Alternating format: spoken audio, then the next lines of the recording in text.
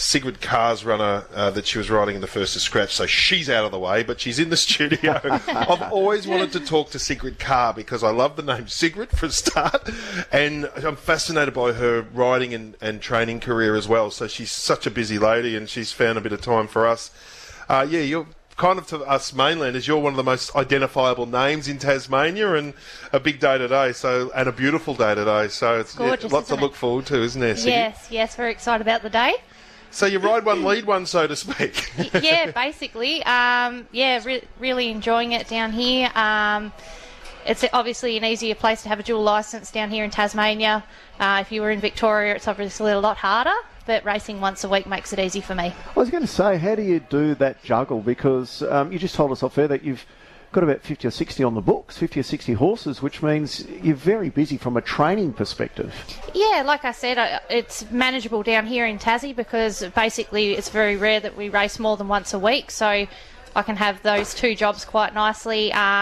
Trainer for 6 days of the week and jockey for one, so I'm really lucky to have got fantastic staff that help along the way, and my foreman basically takes my job on race day. Yeah, I was going to ask how you juggle that role. Raymond Carr's your dad.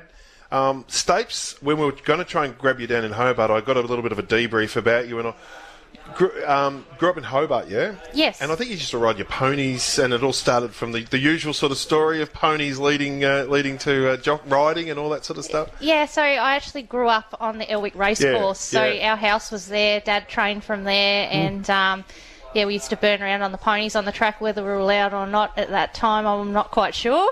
But, we lucky enough to grow up with horses in my blood. You were never really going to do anything else, were you? No, definitely not. Definitely not. What do you prefer more, the riding or the training? Oh, look, I can't split it.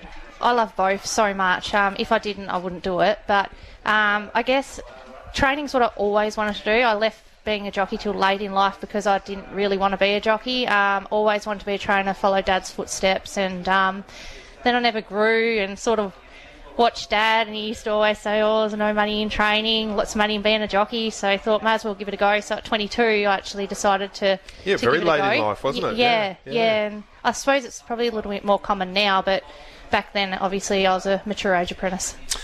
Hey, you're not going to spoil the party for the Inevitable today on Swoop Dog, are you?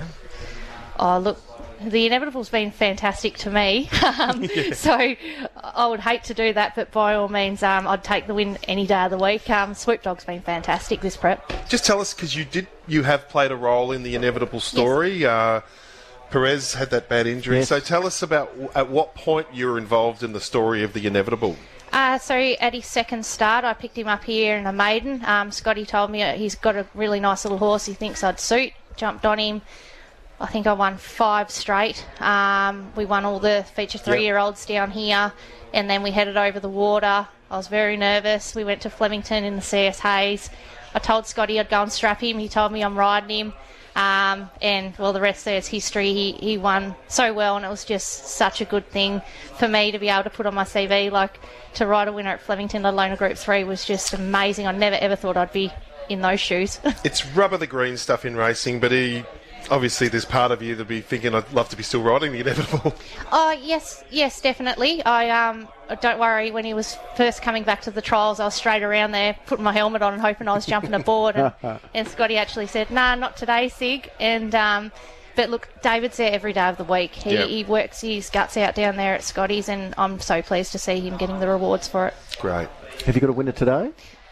Just on Swoop Dog, is there any chink in the Inevitable's armour for you to maybe, the horse so well, that's a strength for you today, is there any weakness in the Inevitable that you can expose on Swoop Dog today, or is it just inevitable that he'll win? I don't think the Inevitable's got a weakness. I think the only thing I've got in my hand is that my fella's just so rock hard fit. Not that the Inevitable's not, but he's coming back from 2400, he gets the visors on. And he's no slouch. He's a good galloper, and he's probably better suited between the 18 and the mile. Was sort of questionable whether he actually stays. So pleased to see him back to the mile today, and I think he should run well. What about Super Swoop in the Cup? Yeah, he's an out-and-out stayer. So he's in the right type of race. He gets in well at the weights.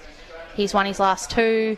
He trialled enormous last Wednesday or Thursday, it might have been, at Longford. He had the visors applied there too, and I thought his trial was really sound. So he's going in good form, and yeah, I think he'll run well. Great. I see there's a couple of races today where you're not actually riding your horses. Why is that? So Troy is my fiance, and he works alongside me, and Troy doesn't get paid. So I've got to share the rides, and to be quite honest, I think he's probably on my better 3 chances today. I think Rudy Palali will be extremely hard to beat in the second race. Hang on, she said extremely. Oh, again. I'll just rephrase that. Might be hard to beat. That's good enough for me too. And then we've got Coronation Keith, who's one of our better horses. He drops back from 1400.